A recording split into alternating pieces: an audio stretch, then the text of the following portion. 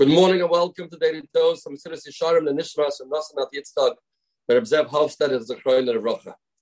We began yesterday learning Perek base of Mesilas Yesharim, which is called Bedarkei Hanokios, how a person acquires the title of being a Noki. And as we learned, Noki means that he is clean from every detail of an Avera, every branch and offshoot of a chait, this person is clean from. And he said, first and foremost, what a person needs to do is Yedias halachas al boryam, to know what's mutter, what's asa, what's right and what's wrong.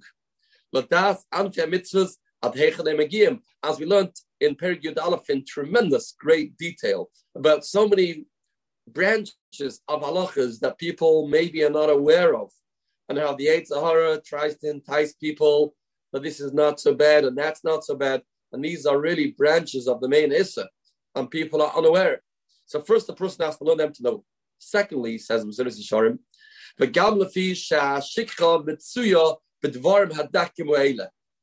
there's a concept called forgetting. People remember the general idea. When it comes down to the sif cottons, it comes down to details, then the memory doesn't work that well. And shikha sets in, and people tend to forget. And they start in their mind comparing two things that they think are a good comparison. But really, if you look in the halacha properly, you see that it's not a tushdal.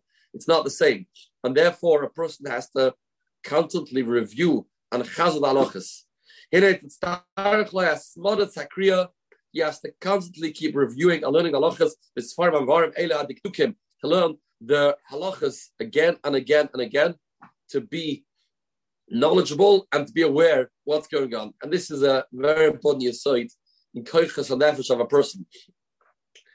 Chazal tell us that you have to warn a Mechal Shabbos, for example, that he is being Mechal Shabbos in order to be able to kill him afterwards. If you see somebody driving his car on Shabbos and you warn him, then afterwards, if you have to aid him and you go to Bezdin, this person will be put to death. But only if the warning was given right before he did the act. If it wasn't given right before, then the person will be off the hook. What's the understanding? Why is that so? He knows he's not allowed to do it. And it seems from here that it doesn't take long for the inspiration to fade and for the mind to come up with some perverted idea, this is okay. You tell the person this is not okay at 10 o'clock in the morning, 11 o'clock a.m., he already has another picture. He already created and formed in his mind some justification. And therefore, this person is not 100% amazed. He's not called somebody that's mata atzma lemisa because he started to forget. And this is true when it comes to every single halacha. The rotzon, the taiva, the want, the desire that we have tries to justify things that we know is not okay. But once the halacha is not 100% clear in our minds, then it starts playing games with the brain and it starts saying why this is okay.